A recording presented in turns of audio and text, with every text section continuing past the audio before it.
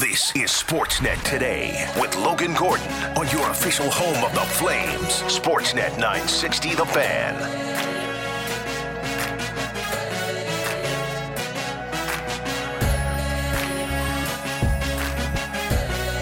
The Calgary Flames continue their four-game homestand.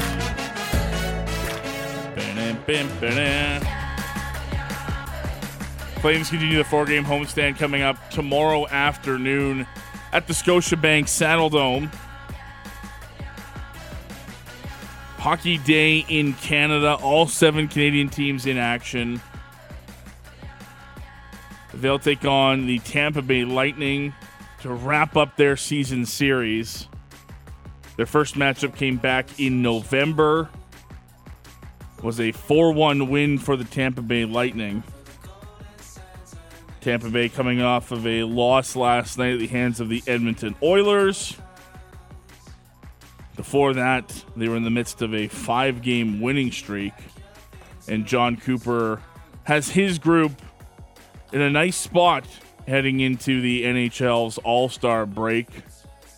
This will stun you to know that the Tampa Bay Lightning once again find themselves in a playoff spot in the Atlantic Division and looking down the barrel of potentially another round one matchup against the Toronto Maple Leafs. It's Logan Gordon along with you here on Sportsnet Today, and very pleased to go down the Atlas Pizza and Sports Bar guest hotline this afternoon and welcome in former NHLer, one-time Calgary Flame, Brian Engblom from the Tampa Bay Lightning broadcast crew to help us talk about this Tampa Bay team this afternoon. Brian, thanks so much for doing this, man. How are you today? I'm doing great, thanks. I'm enjoying a little cold weather for a change. We've had a bit of it, certainly, on this road trip. This is the 5th stop in the 5-game trip. We go home tomorrow, right after the game. I'm glad it's a 1 o'clock game. We'll be home before midnight, which is great. But yeah, it's been nice to visit the cold weather for a change. Yeah, and as you know, being a Manitoba boy yourself, Brian, this is pretty good weather for a prairie winter in January. You guys could have come here to much worse conditions. No doubt. Yeah, no doubt. Even my buddies that I stay in contact with in Winnipeg, they say it's not as bad even in Winnipeg in the middle of January, where it used to be 20 below morning, noon, and night, or worse, for about a 2-week stretch right about this time of year. And they said it as a rule, just doesn't get that cold and stay that cold anymore. So they're pretty happy about that. Yeah, I'm glad it's a nice change of pace for you from the regular Florida weather. Last night up the road in Edmonton, the Tampa Bay Lightning taking on the Edmonton Oilers. A real premier matchup there against Edmonton between Tampa Bay. It was a good matchup, Brian. Lots of heat between the two teams. We saw a couple of scraps. We saw some physical moments. Give me a breakdown of what happened last night in the 5-3 loss for Tampa Bay. Edmonton got off to a better start. The Lightning were, combination of tired, flat, whatever, second game of the back-to-back, and you lose the hour going from Vancouver to Edmonton. Everybody goes through that. I know that, but it certainly showed. Edmonton was smart. They came out with some pop early on. And so Pat Maroon did what he does. He drags everybody into it. So who does he – to say he went after McDavid is a little much, but all he did was trip him and kind of push his elbow out at him a little bit. But he dropped him down to the ice. Well, of course, the entire place went crazy, and he got a penalty. But what it did, and it really sparked things. Now everybody jumps in because as soon as you touch Connor, it's like touching a great player on any team. Yeah. But he's the marquee guy. And that's what Patty Maroon does. I love him for it. I said it right away. Attaboy, Patty. I said it when I was doing radio last night because it was a national game in the U.S. And I said, attaboy, Patty. That's what you do. He's got a great sense of when to do it and how to do it. He knew they were flat. He knew they weren't going anywhere, and they're running around in their own end, and they just didn't have any juice. Well, when that happens, right, the adrenaline starts to go. Later on, there was another scrap. That was the second period. Corey Perry and Nurse. So it went on from there, and the Lightning tied it up. They were down 2-0. They were down, I think it was 3-1. They came back and tied it 3-3. Not an easy thing in that building. You guys see it a lot more often, obviously, than we do. But unusual when East plays West. You don't see that a lot, just because there isn't enough. There aren't enough games in between to build up that animosity. But because of this situation, and Maroon just dragged the rest of the team into it, it got pretty spirited. And then McDavid scored a key goal, as he can do. And that really, that was the edge that gave him back the 1-goal lead. And then, there were empty nets and whatever. But I give the Lightning credit for coming back and literally battling back and getting themselves into the game and tying the game up. So there were some good things for them, but it certainly wasn't their best effort either. And last night was the end of a 5-game winning streak for the Tampa Bay Lightning. A really good road trip for them so far, but one that included a pretty cool moment in Vancouver for Captain Steven Stamkos. Brian, take us through the scene in Vancouver. He gets the hat trick, but he obviously hits the career milestone of 500 goals. And what that must have meant for a guy like Steven, who's gone through so many ups and downs in his career with Tampa Bay and without the injuries. It sure seemed as though his teammates rushing off the bench were sure appreciative and willing to celebrate that moment with their captain. Yeah, first of all, did you know you have to have permission to do that? Otherwise, you get fined and all kinds of stuff. So I did not know that. NHL. Yeah, you have to ask the NHL for permission. And they had done that about a week ago because he's been on the verge for so long. But yes, you do have to ask permission, and it was granted. They did the same thing for Bergeron when he got 1,000 points. So that was actually against the Lightning. Yes. When the Boston were in Tampa. That was a while back. But yeah, you have to ask permission, which I think is pretty cool. It keeps things under control. And I think they give it pretty easily. And for a 500-goal guy, you know what's going to happen. So at any rate, there's no better person than Steven Stamkos, hockey aside. He is absolutely a terrific guy. And he's a great captain. I mean, every accolade you want to give any player in the National Hockey League, you can give to Steven. He's a great leader in the room, on the ice, on the bench, says the right thing, very intelligent, and then there's the hockey stuff on top of it. So he's extremely well-liked by everybody. He also knows when to stand up in the room and say things that need to be said. But when he scored that goal, and he had been pressing, oh my goodness, and he's been down that road before, right? I mean, he's a 60-goal scorer, and he talked about when you're at 49 goals, you don't want a season to end at 49. It was funny. When you're at 59 goals, you don't want a season to end at 59. And so he was feeling it. I mean, the good thing was that this wasn't game 81 of the year, right? It's the middle of the year. So it was just a matter of time. But the tension was really building for all of us. And, we just wanted to see it. Was it begin the first game of the trip in St. Louis? He missed he fanned on an empty net from about 10 feet inside the blue line. I mean, he doesn't do that, right? So was there a little tension? Yeah. And he had a ton of great chances. I mean, he got robbed. He could have had it 3 games earlier. He was shooting the one-timers, the chances, everything, trying to stay patient. A couple of times he came back to the bench, and you could see his teammates sort of look at him and then look straight ahead. And then he'd burst out laughing one time. It was like, are you kidding me? Like the hockey gods just weren't ready yet. But when he scored the goal, it was a beauty. He was really happy. It was a great pass and move by Killorn, one of his good friends on the team. And he said afterwards he was really happy that it was, a terrific goal on a nice play that ended up being his 500. But that Steven has, and this is without a word of a lie. I saw this years ago. They saw on TSN, I think it was. They sat him down a few years ago, and I think he had 300 and something goals at that time. And he remembers virtually every goal he had scored at that point. They said, come on, you can't. And so I think they randomly put, okay, what was goal 227? You were in St. Louis or, whatever it was. I don't remember the exact thing. He remembered the play, and then they showed the replay. Jeez. I mean, who does that? Who does that? I'll bet you he remembers a ton of his 500 goals now. It's ridiculous.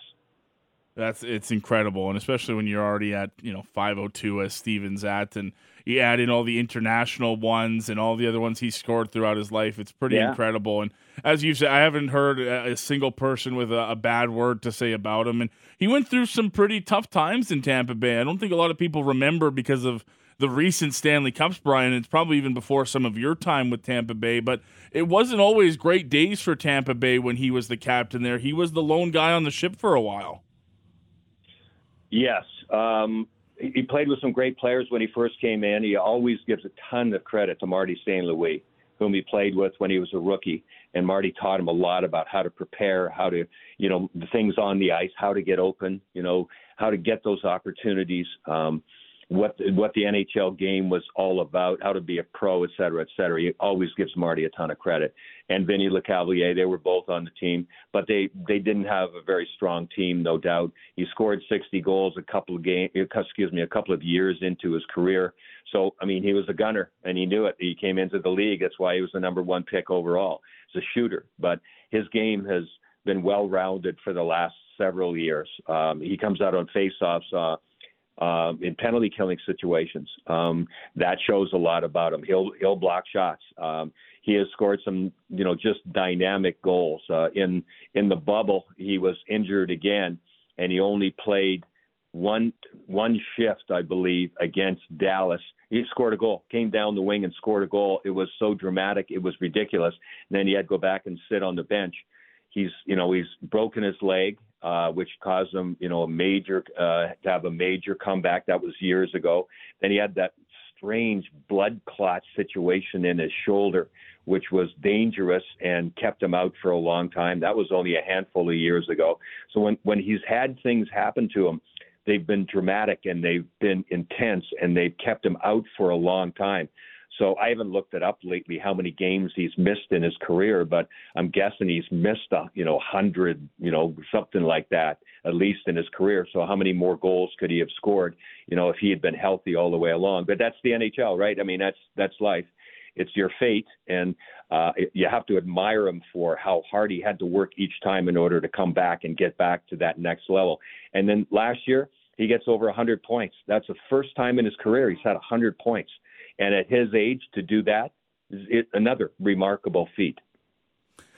Brian, we're just past the halfway mark of the NHL season so far. We're approaching the NHL's All-Star break. 44 games in the books so far for Tampa Bay. When you look at this team, they're not a lot different from last year. There's a couple of major pieces that have changed that I want to ask you about. But 44 games into the season, do you have a pretty good feel for what kind of group this is that John Cooper's got going so far?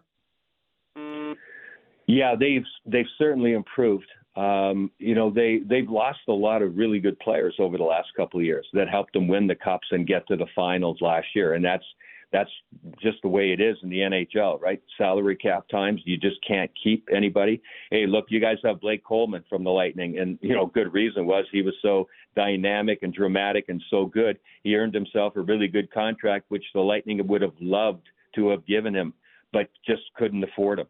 Ryan McDonough, is gone from this team this year, and he was absolutely a pillar, as far as locker room and on the ice. Same thing. They just couldn't afford to keep him anymore. So you've had some dramatic blows to the psyche of the team over the last couple of years. That's the problem you have when you have success and players have success. So they keep having to bring guys in. I don't think that process is done. For any NHL team, I don't think it's almost ever done. It'll be interesting to see what Julien BriseBois wants to do and what he can do between now and the trade deadline. Some of the things that he's done, and again, Blake Coleman's a great example in past years about bringing in the right kind of guy at the right time and finding a way to make it work. And so I'm really interested to see what he can do. Are they as quite at the same level as they have been, say, 2 years ago when they won the Cup? They're not quite as tight. So I think they know they still have some work to do. Their road record certainly is not as good. They're working on that on this road trip with a really strong. That was the first loss on the road, so they're 3-1 on the road in this 5-game trip, and they'd love to finish it with another one here in Calgary. That's another thing. I heard you pointing out that they're right behind Toronto and the possibilities of a matchup against the Leafs again, and probably starting in Toronto, just like last year, are very relevant and something that could happen again. So they prepare themselves for that right now, but it's going to be really interesting to watch what the team looks like by the time the deadline is finished. One of those guys that we've mentioned in here in passing is one of those guys that they've lost is Ryan McDonough, and that's a massive change for this group. I'm curious from your perspective, Brian, who you've seen step up most for this team since they moved on from Brian in the offseason.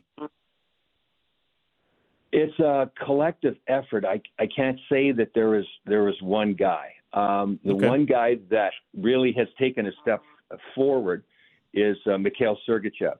I mean, he was always like the third guy. It was Hedman, McDonough, and Sergei. They're all left-handed, although Sergachev could play the right side and did with both of those guys at certain times in the game and still does. He can play both sides. Not many guys can anymore.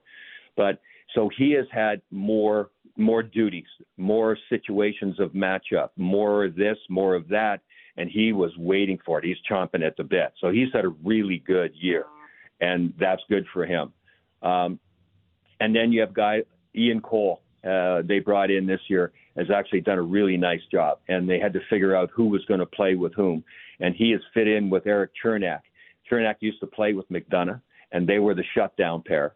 Real classic style, stay on your side for the most part, defend the blue line, harden the corners, blah, blah, blah, blah. So that's the Chernak style. Ian Cole likes to play that way too. They had played Chernak with Hedman a lot early on in the season. They would like for that to have worked. He'd played with Heddy sometimes before, but Victor Hedman's a different breed. He's an elite player who you let him roam and you let him do whatever he wants. And sometimes he'll cross the ice and swallow a play up just because he can. Well, that doesn't work real well with Chernak. So Chernak and Ian Cole ended up together. So you have that process going on. And then, Hedman is Hedman. Bogosian he's been good when he's been in, but he's been injured a couple of times. I hope he gets healthy. So that will be interesting. They have Hayden Fleury and Cal Foote are kind of the 6-7 guys who is going to be in on any given night. It varies. They're still trying to find some footing. And that'll be interesting to see going all the way down the stretch, see who's playing with whom and how much. And always love to chat about this next guy. He's a fan favorite here in Calgary, even though he's never played for the Calgary Flames. It's the Calgary boy, Brayden Point. I've contested Brian for a while now. I think he's one of the most underappreciated NHLers around the league right now. He's up to 49 points in 44 games this season. Just how important is Brayden Point to what the Tampa Bay Lightning are as a team? I'm really glad you brought him up. I absolutely love that guy. I mean, he is just salt of the earth person. And that's where it starts. What a hockey player. He does not get enough credit. He's gotten, way more acclaim because of the cup wins and the finals, and everybody notices a lot more, right? When you go into the playoffs and then when you go all the way and you win, they all of a sudden go, oh, you're seeing that guy all the time. He is literally the transmission of the offense. He has got about 7 different gears. It's like a Ferrari going up the ice. You can hear the gears changing. One of the best skaters in the National Hockey League. I love watching the guy play. He's an automatic exit out of the zone. He just grabs it and you're out. You go through the neutral zone, and he's pretty much an automatic entry into the offensive zone as well, too. Plays with Kucherov, so all he needs is 1 or 2 give and goes, and they dazzle whichever defenseman they picked as a victim. And it's fascinating to watch. Brayden's got terrific hands, really understands the game. He's learned a lot, he's told me, from Kucherov. Kucherov's one of the brilliant minds probably ever to play the game.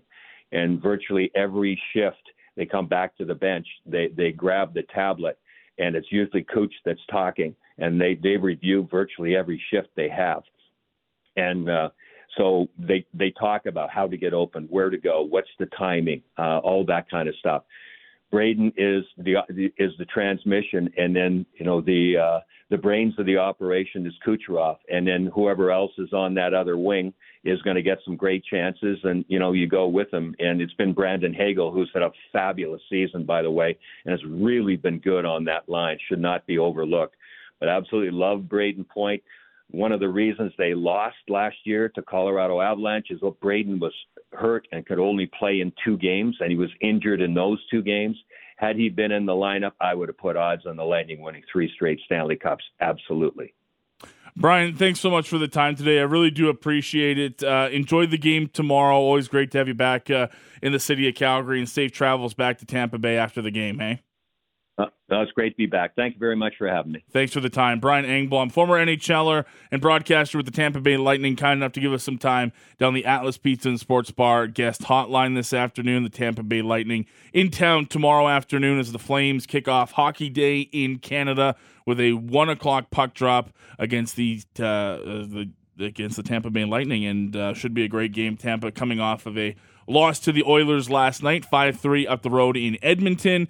Before that, it was a 5-game winning streak for Tampa, who currently finds themselves third spot in the Atlantic Division. They're 4 points back of Toronto, but they have 2 games in hand, both of them chasing down the Boston Bruins. So as we talked about there, you could be looking at Tampa Bay and Toronto in round 1 once again, and I don't know how Maple Leafs fans would feel about that. They can't seem to get away from Tampa Bay when it comes to this playoff format, but sure leads to some great round 1 matchups. We'll see if that persists as the second half of the season continues. From a Calgary Flames perspective, we're talking the big news today, Jacob Pelletier on a line with Walker Duehr and Trevor Lewis at practice. Perhaps he's set to make his NHL debut tomorrow afternoon in that game against Tampa Bay. He wasn't saying anything. Kirk Muller, associate coach who did media in place of Daryl Sutter today, wasn't saying anything, but it sounds as though it's a good chance he might make his NHL debut tomorrow. Let's hear from the young man, Jacob Pelletier. He spoke to the media following practice at the Scotiabank Saddledome a little bit earlier on today. Well, we can only base by what we see out there in practice lines, but what would it mean to you to get in for an NHL debut? It's nice. I mean, just to be here, it's kind of crazy, and yeah. Do you know if you're in tomorrow? I'm not 100% sure, so yeah.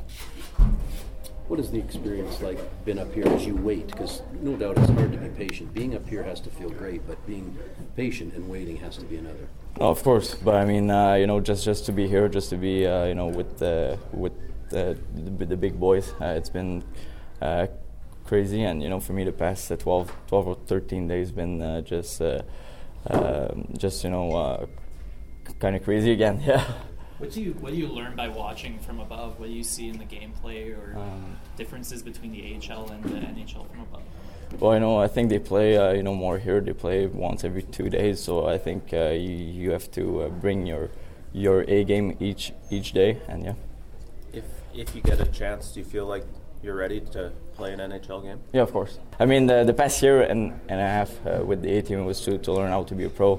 The past 12 or 13 days here, it's probably is the same thing, and to maybe get a chance to play, I think, yeah.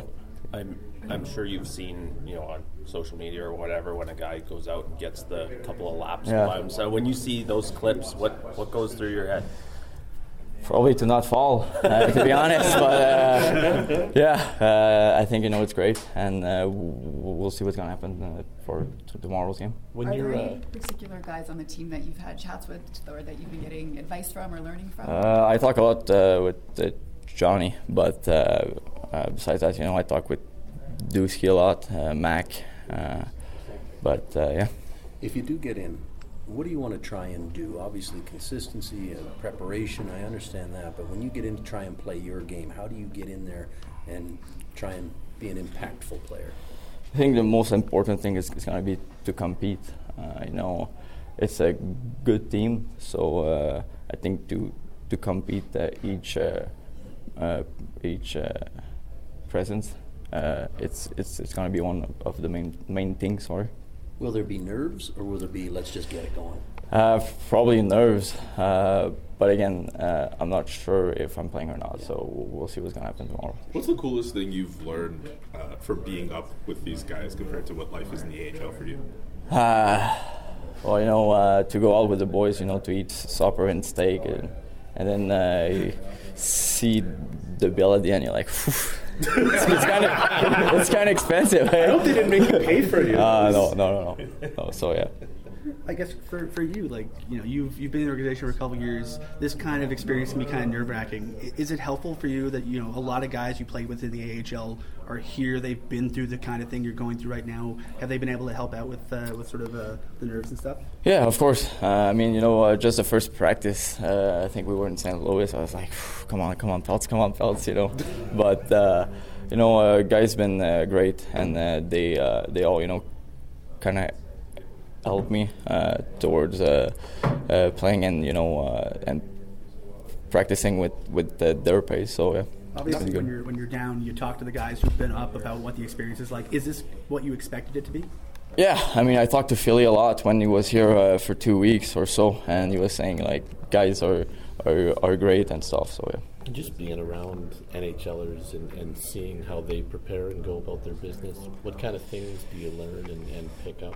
Oh, I think it's, you know, I think you have to bring your game, your A game each night. You know, they're playing a lot of games in the past 2 weeks, and you know, just to see them, you know, stretching and practicing like they're doing, it's pretty great, yeah. Are you superstitious at all? Do you wear a lucky suit to the rink? No. Okay. If you're in the lineup, do you think your family could make that quick turnaround to come see you? That must be difficult too. Yeah, probably. But again, I think we'll see what's going to happen. There you go. Jacob Pelletier speaking to the media today following practice. Maybe enough time to get family in town for an NHL debut tomorrow afternoon. We'll see. He wasn't, if he does know, he wasn't giving anything to the media, and you can't blame him for that. The Flames being pretty tight-lipped on this one ahead of tomorrow's game against the Tampa Bay Lightning. He might make his NHL debut tomorrow afternoon as part of the Flames and the Tampa Bay Lightning. We'll take a break, come back on the other side. We'll end off hour 2 and end off the week, the perfect way to end off the week. And we'll have a chat with our pal Adnan Virk from MLB Network, NHL Network, and the Cinephile Podcast. That's coming up next here on Sportsnet 960, The Fan.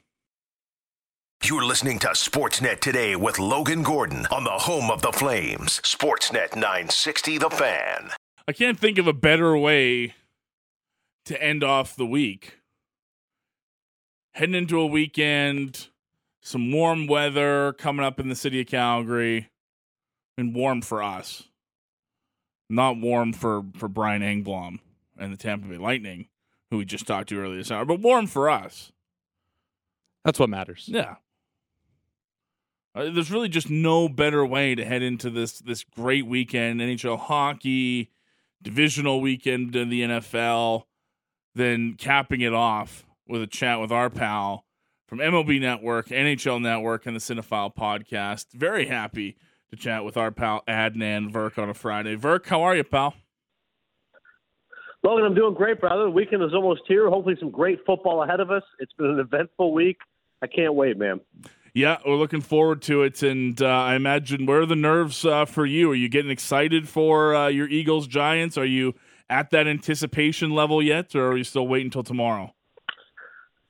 No, you're going to love this. All week I've been kind of nervous, and just, because Philadelphia's the better team. There's no question about it. If Hurts is healthy and ready to go, we can get Lane Johnson back, a couple other guys. I'm like, we're going to beat the Giants at home. But, of course, anything can happen in football. A couple turnovers. If Hurts is not 100%, if he gets hurt, God forbid, in the game. Jones looked great in his previous outing. Philadelphia's linebackers in the secondary, I do think, are a little bit susceptible. So you start to get, and I don't know about you, but I find as each day gets closer, you get a little queasier, right? When it's a mirage in the distance, you say, we'll be fine.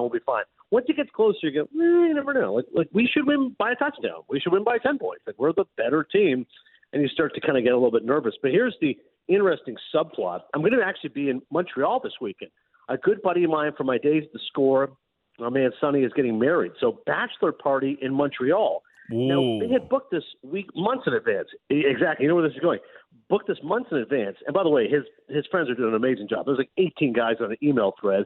I recognize a few of the guys from the Score days. Nobody that you would know. It's not like, Cabby or McAllister or those guys. But all good dudes. I do believe James Sharman making the trip. But those remember the Footy Show. Okay, did a great job on the Score. I'm sure James is still Sharman's still involved in soccer, I'm sure, in Canada. Anyways, so I hadn't even thought about it. with a football. And then one of my best friends who's coming along as well, my buddy Chaconi, he texted me last week, and he's a huge Bills fan. And he goes, hey, we're going to be in Montreal next week. And I'm like, yeah. He goes, one of our teams is probably playing Saturday night. The whole point of this trip, Logan, is Sonny is a massive Leafs fan. And so it's Leafs-Habs tomorrow night, 7 Eastern. So originally I was like, well, the football will be on, but whatever. Like, the Eagles will be playing. I'm like, ugh. And when the schedule came out, I go, oh, my God, 8:15 Eastern, smack dab in the middle. So I immediately texted him. I go, hey, I'm coming. I'm taking a flight tomorrow morning from LaGuardia. Can't wait to see you. We're going to go out for dinner. We'll go in afterwards. But I have to be honest, Leafs-Habs at 7, I'll come for 2 periods, and then I'm going to have to dip because the Eagles came in at 8:15. He goes, no problem. He said, actually, in the Bell Center, they have I haven't been in years. I've been to the Bell Center once. When Lemieux came back, I had a friend who was a diehard Habs fan. He said, we got to go. I'm like, all right, I'd never been to see a game in Montreal, which is really an event if you haven't gone as a hockey fan.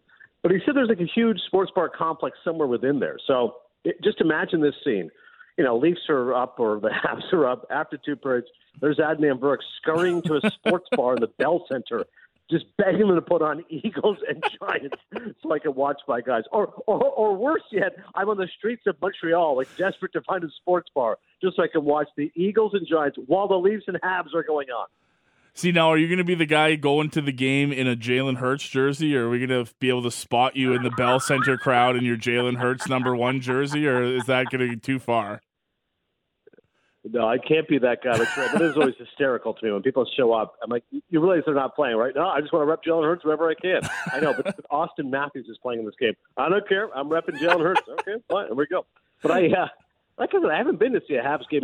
When did Mario come back? It's probably like 20 years, right? When he made that big return coming back from Hodgkin. So I'm just pumped up to, A, be in the great city of Montreal, B, see a Habs game, and I don't know what's on the rest of the itinerary. I just kind of go along with the rest of the crew. But I guess I said it's like 18 and 20 of us. So poutine will be consumed. I'm sure some smoked wheat will be as well. Yep. I'm sure some adult beverages, especially for Sonny. So it's going to be a fun weekend in Montreal. But most importantly for me, 8:15 Eastern, I'm going to have to get to a TV and watch Eagles-Giants. Well, it's so interesting, too, looking at it last week, we had all these massive spreads on a couple of games, and none of them turned out that way. Now, it's a big spread for the Eagles and Giants. Last I saw was Eagles favored by 8 points. The good news is you're not the biggest spread. Chiefs still have, I think, close to 9.5 or 10 points up on the Jaguars. But thinking back to last weekend, the big spreads didn't help anybody. They still got the wins, for the Bills and the Bengals especially. But, man, it wasn't nearly the blowout last weekend that we thought it was going to be.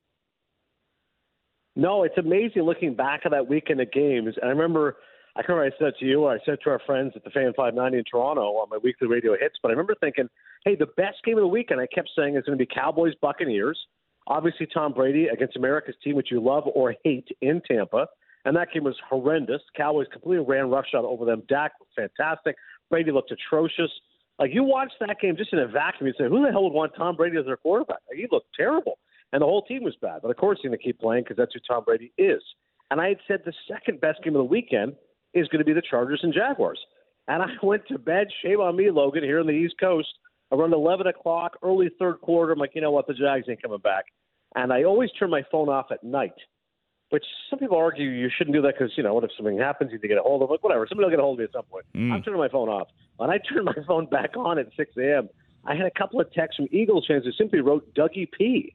Exclamation point. I said, well, there's only Dougie P. It's got to be Doug Peterson. And then I see this score. I'm like, what? The Jaguars came back? Now, at least I do DVR me football games, so I pretended I didn't know, and I told my eldest son who's into it, hey, watch what happened in the game. He had no idea. And we're like, oh, my God. But to your overarching point, if the Jaguars can come back from 27-0, then anything is possible. Yes, the Chiefs should win by 10 points. Maybe win by 2 touchdowns. Like the Chiefs beat them earlier in the season, and KC had 3 turnovers in that game. But those are the 2 biggest things that worry me. It's always turnovers and injuries. If Mahomes gets hurt or Mahomes throws 4 picks like Lawrence did in the first half, well, then the game changes. And I would be wary to underestimate Jacksonville. I feel like the script goes one of 2 ways. Either they pull off a shocking late-season renaissance, a winning streak to win the division, and then upset the Chargers in dramatic fashion, and then go on to pull off a massive upset for KC, which I can't see happening, or at the very least hang tough with them. Or they had this winning streak late in the season, they beat the Chargers, who are known for being chokes, and then KC blows the doors off them. Like, I have a tough time imagining it being a 3-point game. I think KC wins this like 31-17. But again, I wouldn't underestimate Jacksonville after what they went through a week ago. Despite the 4 picks last week against the Chargers, do you see Trevor Lawrence joining that elite company of young AFC quarterback that so many people talk about now, Adnan? Is he getting there for you? I think so. I mean, when you kind of have that balance of poise and moxie, and that really goes a long way towards making me believe that you can do it. Like, a lot of these guys have the physical gifts. There's no question, strong arms, and they're in good shape and can make all the different plays, and mobile. Like, that's the biggest thing, too. I noticed that watching Brady. I said, man, the game has just passed him by because now mobility is so critical, whether it's Hurts or Mahomes or any of these, Dak Prescott, like any of these star quarterbacks, like they can move. And it's not just like, John Elway could scramble a little bit and run for 5 yards in the famous helicopter spin in the Super Bowl. Like, these guys can actually, like, you call drop plays for them. Like, that's how good they are as running quarterbacks. And with Lawrence, again, he's not going to be the guy who's running for 7 yards, but he can make some plays and, again, buy time. When you watch Brady, he looks like a statue, like he's immobile back there. So I think for Lawrence, especially your young quarterback, you have to have signature wins, signature moments on a big stage, and everyone says, you got to take this guy seriously. And conversely, it's frustrating for Herbert because everyone loves this guy for good reason. His numbers are eye-popping. You feel like he's the next big thing, but the team around him just isn't good enough, and they suffer another fatal choke. But I think you watch that game and don't say to yourself, it's too bad Herbert couldn't win. You go, no, Herbert's great once again. Yes, the Chargers choked, but, man, give it up for Lawrence. Like, that showed a lot of mental toughness. You throw 4 picks, it's pretty easy to just take your ball and go home. But whatever Doug Peterson said to him in the half, what gave him the magic elixir, drink some good Gatorade, because they came back a different team in that second half, and they chipped away and eventually got it done. How emotional do you think it's going to be in Buffalo on Sunday? We finally get Bills-Bengals after what happened with Damar Hamlin a couple weeks ago, and here we are now in the postseason with the Bills hosting it. Potentially we see Damar Hamlin, come to the stadium and fire that crowd up. For me, it's the matchup of the weekend and the one that I'm most excited for to watch. Oh, yeah. The fact that, it is so scary what happened. And I remember, I didn't see it live. I was watching the game. I stepped away, but again, I DVR all football games. I was flipping. No, I was watching Canada. It was the World Juniors, and I was watching, I believe, Canada-Slovakia. It was quarterfinals. And I flipped over for a bit, and then I went back, and I just saw, them filling time. It was Susie and Booger and Adam, and I was like, why are they going back to them? And I said, let me just rewind what happened. And I'm watching it live going, oh, my God. I saw it once, I go, okay, I never want to see it again. I almost kind of knew in that moment, I said, no one's ever going to show this again. God forbid if this ends up being a fatal injury. And to think we went from that moment where you said, okay, I might have just seen a player literally die on my television screen, a football player who is a young, fast, handsome, talented young man, he may have just suffered literally an injury which cost him his life, or maybe it's not the injury, it's cardiac arrest, etc. To go from that moment, as morbid and as disturbing and surreal as it was, to now saying, oh, no, he's going to live. Like, oh, that's incredible. I'm like, oh, and he's on his own. I'm like, wait, what? Like, he's not only alive, he's out of the hospital, and he may actually be at the game. I'm like, that is just, you talk about Hollywood stories, Hollywood endings, ups and downs. That is a crescendo I couldn't even imagine. Like, try to literally close your eyes, put yourself in those shoes. Imagine you, Logan Gordon, had some sort of cardiac episode, almost died, and then 2 weeks later was back to work. Like, it's shocking to even think about. But thank God it's going to happen. And you're right. If you don't have a dog in the race, every year you look around and go, okay, well, what's the cool story? Generally, it's the older quarterback who hasn't won. If you look at baseball, you say, I remember 2 years ago, 2020, I said, man, I'm really cheering for Clayton Kershaw. I think he's a good dude. He's never won a World Series. He's had a lot of playoff flops. I really hope that guy gets a World Series. And then he did. And you look at whatever sport it is, you generally feel like you're cheering for the old graybeard. In this instance, that's not the case. You're cheering for the Bills because of that young man. He's still alive, and he's still fighting for his life. And for the great people of Buffalo, long-suffering franchise, yet to get their Super Bowl. Josh Allen, the heartbreak of a year ago. Who doesn't want to see Bills Chiefs? And I think for young Damar Hamlin, it's just an amazing story to have him back. Are you with Joe Mixon in saying that it's disrespectful for the league to be selling tickets to a potential neutral site between the Bills and the Chiefs before that game gets announced? Because I think the Bengals are kind of using this as, maybe some bulletin board material ahead of the game. But I think from a logistics standpoint, Adnan, I think from an NFL perspective, there's really nothing they can do if that's going to happen on a neutral site, they have to be prepared for it. I think Joe Mixon and company are just kind of looking for a little extra edge heading into this game. I think you nailed it, Logo. I mean, as you just said, what else are they supposed to do? Like, I don't like a neutral site, to be clear. There's nothing I like about that. I've heard people say in baseball, what do you think about neutral sites for the World Series, like warm weather places? Texas has a gorgeous stadium now. Of course, it's indoors. What about Miami, places like Dodger Stadium? And I'm like, no, I hate that. One of the great joys of sports is seeing the home field and home field advantage and home court advantage. And oftentimes it's overrated. You see it in baseball. It's like 55% success rate. It's really not that big a deal, but it's still really cool when the Yankees take the field and you see everyone in pinstripes going nuts. And particularly in football, like when you get to this time of year and it's cold outside, there's nothing better than the average 9 to 5 or finishing up his work week and spending time with family and then going, okay, honey, it's time to watch some football. And you turn the TV on and it's 70,000 wearing red, waving towels at Arrowhead. Or it's Orchard Park, New York, and you got 70,000 Buffalo Bills fans, and it's snowing and cold. You go, it's just an incredible sight. It's part of what makes football so special is the weather, is the environment, whether it's Lambeau Field or any of those other places I mentioned, Soldier Field, et cetera. So it's not going to be the same. Like neutral site, you kind of go, all right, like, well, what is this, 50-50 Chiefs, 50% Bills, 70-30, 80-20? Like it really just isn't going to be the same. And it's annoying and it's frustrating. But what else were they supposed to do? Like you had this horrific situation involving Damar Hamlin. It didn't feel right to keep playing that night. It certainly didn't feel like you can just pick this thing up in a few days. It's not like other sports, right? In hockey, baseball, basketball, you could have said, all right, boys, take 3 days, play a game, take 3 days off, play another game. Like, we'll figure this out. Can't do it in football. It just exerts too much of a physical toll. And I think the league was smart to say, let's not play this again. What are we doing? Give them both a tie, whatever it is, move on. We'll figure out the neutral site. So I'm with you. I think Nixon and the Bengals use them whenever they can, and good for them. Motivation comes in all different forms. If you want to utilize that, because if you ask the average fan, they want to see Bills Chiefs neutral site or not. Mm-hmm. And I imagine, not that it could take much for you to cheer against the Cowboys, but the potential of, the last pick in the draft going up in an NFC Championship game, potentially in Philadelphia against your Eagles, has to be incredibly satisfying if you're Adnan Virk heading into this weekend. You've got to be all in on the 49ers, right?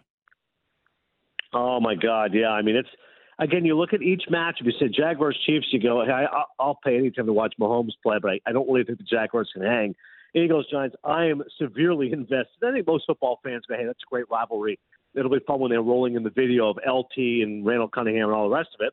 And then when you get to Sunday, Bengals-Bills feels compelling because, again, what drives the sport? Quarterbacks. You got two great ones in Burrow and Allen. But I'm with you, Logan. Again, the casual football fan just looks at the slate and goes, Cowboys 49ers. Are you kidding me? You get chills when you start thinking about those 90s matchups, Steve Young scrambling the pocket, and Charles Haley and Troy Aikman and Emmitt Smith and all the rest of Roger Craig. That's going to be awesome. I can't wait to see it. And as a notorious Cowboys hater, you're absolutely right. I hope the 49ers just I was going to say blow the doors off them, but I kind of want to go the other way. I hope they just suck the life out of them. That 49ers defense is amazing. I was looking at all of their stats. I go, they're like a boa constrictor. So I'm actually hoping for, you think I would say 37-0. No, I actually want a 21-3 game. I want to see Dak Prescott get picked off a few times, get sacked, beaten up, running game held to 48 yards on 18 carries. Nothing would make me happier than to see this Dallas high-octane machine, which looked fabulous against the Buccaneers, just shredded them like shredded cheese. I would love to see the Niners just suck the life of them. And then, Purdy do his thing and George Kittle and Deebo Samuel and all the rest of it. But nothing would make me happier if the Niners win and do it, it just crush the soul of the Cowboys. Having said that, if I had a wish, if I could have call upstairs the big guy and say, okay, this actually would really be my dream, is the Eagles beat the Giants and then the Eagles Cowboys and we roast those guys. But I have to be smart as a sports fan. I don't want to take that risk. Logan, could you imagine the pain if the Eagles beat the Giants? I work, as you know, literally, I think 5 minutes from the Meadowlands. Every day I drive to work, I go by East Rutherford, New Jersey. I'm surrounded by Giants fans. I go to school, I wear an Eagles toque. Everyone knows this guy's an Eagles fan. I'm going to have to wear it if we lose the Giants. Nothing could be worse if we beat the Giants, but then lost the Cowboys. Like, you have to look risk versus reward. Like, yes, it would be amazing to beat both New York and Dallas and go to the Super Bowl, but to lose to one of them is beyond painful. So let's beat the Giants. Let's hope the Niners beat the stuffing out of the Cowboys, and let's go Eagles-Niners, which for anybody is the most compelling matchup. Again, as you know, I'm not a gambler, but I always love looking at the lines because they're smarter than us. And the favorite to win the Super Bowl in the NFC is a lock right now. It's like a dead heat, plus 165, Niners and Eagles, which should be a great game if it happens. Yeah, that's the worst possible thing that you can do, especially in the NFL, because you don't want to be on the other side of walking the Cowboys into a Super Bowl, because then you have, not only are they in the championship game and a chance to win it at an end, but you've got 2 weeks of pure Dak Prescott hype train. Jerry Jones is going to be on every interview station in the world telling you how good his Cowboys are and how good it felt to beat the Eagles. And Adnan, you'll just be ripping your hair out. You won't listen to anything. You'll be locked in your house. And I wouldn't blame you, because that would be the worst possible scenario of all time. You'd love for them to kick their ass and hand them the loss, but you're right. The right call is for the 49ers to do it and avoid all of that personal shame that could happen. Yeah, in every sport, when I look at my teams, it's generally my love of the team that comes furthest. Meaning in hockey, I love the Flyers. And yes, I hate the Rangers and Bruins, but I love the Flyers. Football is the only one. For years, I used to tell myself, I'm like, I don't know if you love the Eagles more or you hate the Cowboys and Giants more. Even Washington in the division, I don't like them. I don't despise them. But I'm like, the joy that I get from an Eagles victory, is that comparable to the joy I get from a Cowboys and Giants defeat? Now, the question was answered when Philly won the Super Bowl. I said, no, this is much more euphoric, much more pleasant than seeing Dallas go 5-11 or something. But to your point, you have to look at risk versus reward, worst case scenarios. To go back to the World Juniors, again, I work on NHL Network. I should be cheering for America, working in America, but I'm like, Canada, USA. If we lose the Americans, I don't want to wear that. I have to go to work and hear this taunting. No, we have to win this game. And thankfully, after a couple disallowed goals and Canada flexing their authority, we beat them. But when it comes down to personal pride and ego, take the safe choice. Like you said, I can't run the risk of Dallas Philly not going my way. It ruined my week, my month. Oh, we all love winning. Let's get that right. We all love to win, but it's the losing. It's the losing to them, right? We all have that team as sports fans that you just put as I love beating them, but God, do I hate losing to them even more, and it makes your blood boil and your blood pressure go up when it's them, right? There's just something about the way that they do business, and I feel like for Eagles fans, it's got to be the Cowboys. Oh, yeah, and I keep thinking, again, as a TV guy, what the ratings would be. I'm like, historically, the NFC East teams always do well. These are major markets. New York, Philadelphia, Dallas, Washington. Yeah. Like an Eagles-Cowboys NFC championship, you're getting 50 million people watching that game. It would be amazing to see them go head-to-head. Last one for you, and before we let you go on this Friday, the MLB offseason continues with some interesting moves. How about this one this afternoon? The Twins moving on from AL batting champion Luis Reyes, sending him in a major deal to the Marlins. Pablo Lopez going back.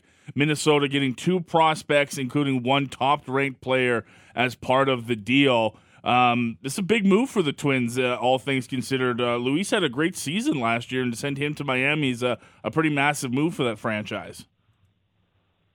Love it for both sides. From Minnesota, huge Rocco Baldelli fan, great guy, former manager of the year. They needed some starting pitching. When you looked at their pitching, there was nothing that tantalizing with the likes of Kenta Maeda and Joe Ryan. They clearly needed another guy.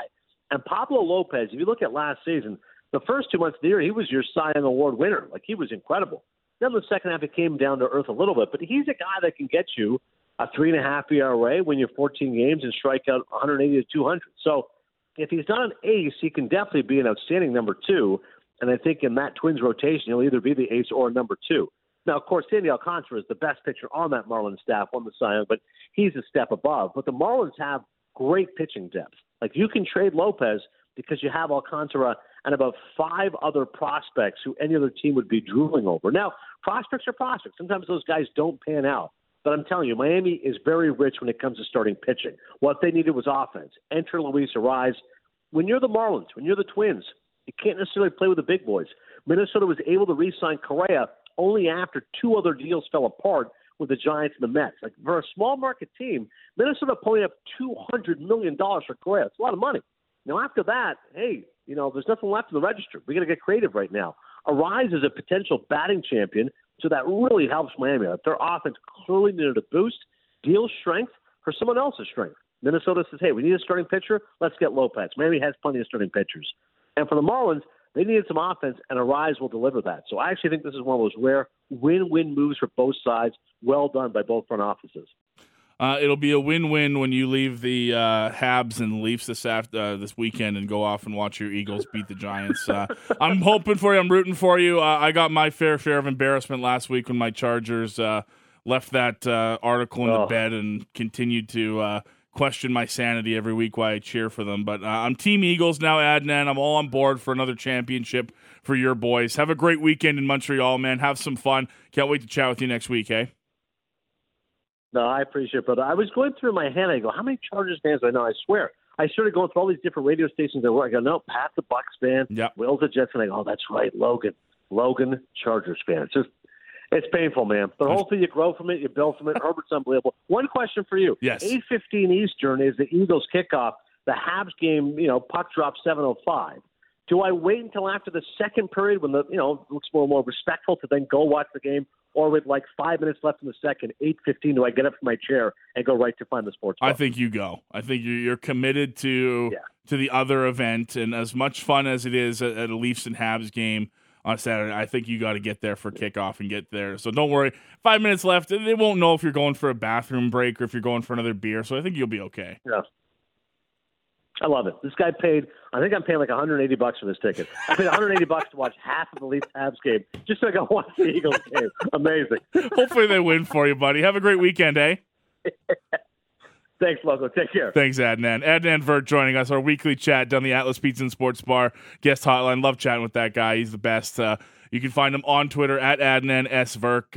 He's MLB Network, NHL Network, Cinephile Podcast. The guy does it all. Perfect way to head into the weekend. If you want to continue listening, Hailey Salvian, the one and only, the wonderful Hailey Salvian. Hopefully, after we've distinguished all ghosts and other paraphernalia that were coming into her line and technical difficulties yesterday, she's back. She's got a great program ahead for you. Enjoy the weekend. Enjoy the Flames and Lightning tomorrow afternoon. We'll be back with you on Monday here on Sportsnet 960 The Fan.